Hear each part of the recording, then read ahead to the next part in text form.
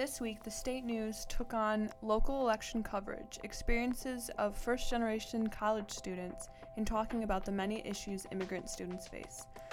Welcome to the 1909, the podcast that takes an in-depth look at the state news' biggest stories of the week, while bringing in new perspectives from the reporters who wrote them. I'm multimedia editor Haley Sinclair. November 5th marked the local elections all over the state. The state news' city desk collaborated on a comprehensive coverage of the candidates' profiles, election results, and voter turnout. Today we have a few reporters from the city desk with us. Thanks for coming on the podcast, guys. Hi, I'm East Lansing beat reporter Lucas Day. Hi, I'm Maddie Monroe, and I'm City General Assignment Reporter. And hey, I'm Sarah Tidwell. I'm also a City General Assignment Reporter. I was going to all the different candidates' watch parties and kind of live tweeting what was happening, and I got some results early because somebody had printed them out at Lisa's viewing party. I guess if you ask the people working the desk at the elections, you can have that happen. So one of the precincts came out early, and it came out that Lisa and Jesse were off to a huge lead in that precinct, like more than 2-1 to Altman and Meadows, the two main competitors. So it looked from the jump that they were going to win. And from there, I went over to Meadows' viewing party. He and Altman had a shared viewing party. And I showed Meadows those results, and he looked like he'd seen a ghost. Like, he knew they were in trouble right away.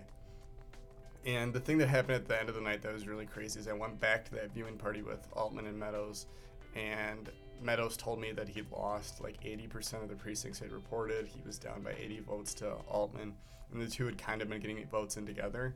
Altman's lead had just been slowly growing throughout the night.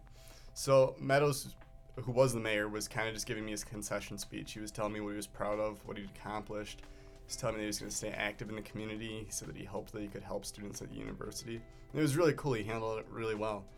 And right after he wrapped up his speech, some lady just tapped me on the shoulder and she said, "You're going to want to stay here for a minute." And then Meadows came back to me and he said, "Well, I guess that I just won by 2 votes.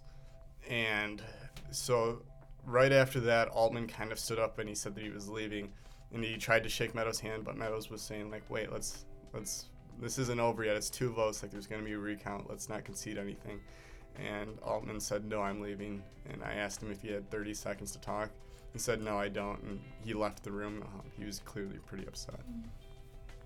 I think overall it went fairly well. This was the first election that I've ever covered, so it was definitely an interesting experience. I went around to a couple of the polling stations and did interviews as people walked out, and definitely the ones on campus were very, very slow. I was at the Union for a couple hours while students were supposed to be voting, and I think I saw maybe 4 students walk in to vote in the 2 hours I was there, and the election officials who were there said that usually they have between 5 and 10 students vote in a day. At the Union Building or any place else on campus. But after that, I also went to the Hannah Community Center and did some exiting interviews there, which was definitely a lot different than the ones that I got at the Union. Adults were a lot more willing to talk about it and say who they voted for and why.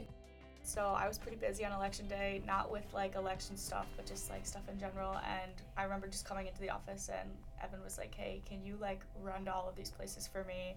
And so I went. This is like my 3rd day on city desk. And so the first thing I did was I went to the city clerk's office on Abbott and I would talk to the city clerk. And she said that absentee votes had an 86% turnout at the time. They had sent out, I believe, 1,600 absentee ballots and 1,400 had been returned by like 1:30, 2 o'clock on Tuesday. And then, so basically I was just in charge of like the turnouts and watching how many people came in and how many votes were casted. And by the time the polls had come in at night, like the turnout rate had definitely gone up at least a little bit. It was still a pretty like small election for at least like this campus. Like not many students voted. I don't really know like the turnouts of the precincts exactly, but I know that the ones on campus were a lot lower than the ones that were out in the city. Well, the big thing I took away from this is that I think this was what the people of East Lansing, at least the permanent residents, want, because Jesse and Lisa, Jesse had the most votes, Lisa had the second most. They they won by quite a bit. They were way ahead of the field, which means that their platform was popular with at least East Lansing residents. I don't know about students, but students didn't vote, so that's on them. While Mark Meadows and Eric Altman kind of had a similar platform, and they were lagging behind Jesse Gregg and Lisa Babcock. So it tells me that the people of East Lansing, at least the ones that voted, got what they wanted, which is change. And then you've got some continuity. Mark Meadows has been in East Lansing City Council since the mid-90s. He had a little bit of a break where he worked in the Michigan House of Representatives, but he's been around since the mid-90s. So you do have a little bit of continuity there, but there's going to be some changes for sure. I'd have to agree with Lucas on a lot of it, that it's obvious to see that there's a change. It was interesting. A lot of people that I was talking to coming out of the polls were saying that they have been a little upset with the city with all of the recent development, especially with all of the problems they had with the hub for fall move-in and the construction failure on Abbott. You can tell that people are definitely looking for change, and I think that they're starting to get Students really didn't show that they cared that much about what was going on outside of the campus, but definitely those who live here full time are looking forward to moving forward, I guess, upgrading the city, getting what they think that they deserve, because the city is definitely falling apart since the beginning of fall semester, and it looks like after this election that they're going to start bringing it back up. The thing I expect to see change is the city council's going to be a lot more transparent. I know that Lisa and Jesse were both really upset by the eBay land sale, where the city council tipped off some bidders and kind of selected who they gave the information to that the land was for sale. It wasn't really public information. And Mark explained that to me, the mayor, Mark Meadows. He kind of explained to me why they did that. And it made sense, but at the same time, he admitted that they made a mistake. He said it should have been more publicly available. They tried to make as much money as they could off of it, he told me. He thought those were the people that would buy it. But he told me that it should have been more publicly available information, so he did admit a mistake. And what Jessie Greggs told me is that she wants to have more forums on this type of thing so that she can hear community input.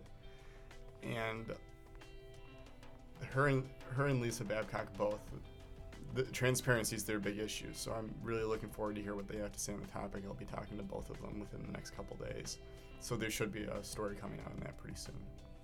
And we also have campus general assignment reporter Wendy Guzman to talk about the rally that happened November 8th in front of the Hannah Administration Building. I really liked kind of the whole way it was set up. I definitely could tell that DreaMSU put a lot of time into planning and to arranging everything. They managed to get a good crowd out there and had a lot of set chants to do, and a lot of people got to speak. It was really nice to see people just speaking about the issues going on campus. What they were asking for was just more attention towards immigrant students, undocumented students, DACA students who don't necessarily have the same resources that, American citizen students do. A lot of students who have been living here their whole lives but are under DACA status still get charged as international students. However, at schools like U of M, they can, get charged in-state tuition. There were people from just a lot of different backgrounds. There were students whose grandparents are immigrants or people who are immigrants themselves, and there was a lot of people with different signs. People of every shape and color were there. It was really nice to hear them speaking about their own personal stories, a lot about their family and their issues with immigration, and then it was just nice to see them all not just at the building, but they were facing the building and speaking to the building, speaking to administration, the people that they need the message to get to. And even maybe the administration has the doors closed, you can't hear anything, it's still the impact of just staring at them right in the face, telling them this is what we need and we need you to do it. Students are faced with series of questions upon entering college. How do I apply for financial aid? How do I sign up for classes? Campus reporter SaMya Overall wrote about how some students are left behind when figuring things out. Being a first-generation student is a lot of things you don't know. And so I thought writing the column would touch base on that factor of just trying to figure out what you don't know and then trying to figure out how to learn that stuff. I realized that ASMSU was having a first generation appreciation week, and I initially thought like, wow, I should like cover this, like this is kind of cool. And it was the first time I had seen anything first generation related on campus. And then I realized that I could probably bring a personalized view from it, because I do deal with the struggles every day, because I don't have those parents who went to college or anything like that. So and then like I already knew that November 8th is National First Generation Student Day, but the fact that ASMSU was making it a week, I felt was a big deal. So it's hard to tell. Like, you can't look at a student and go, oh, they're a first generation student. It's like one of those things that if you don't ask, you don't know.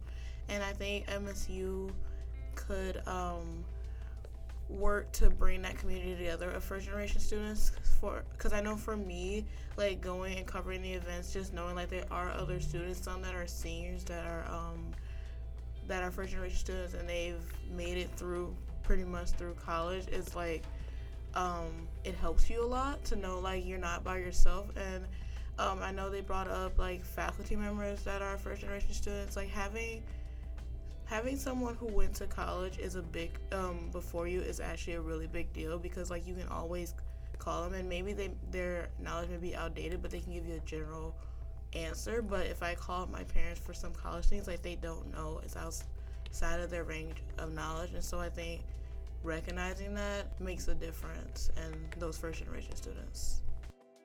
Thanks for listening to the 1909. Join us next week for a recap of the state news' biggest stories of the week. I'm multimedia editor Haley Sinclair. Thanks for joining us.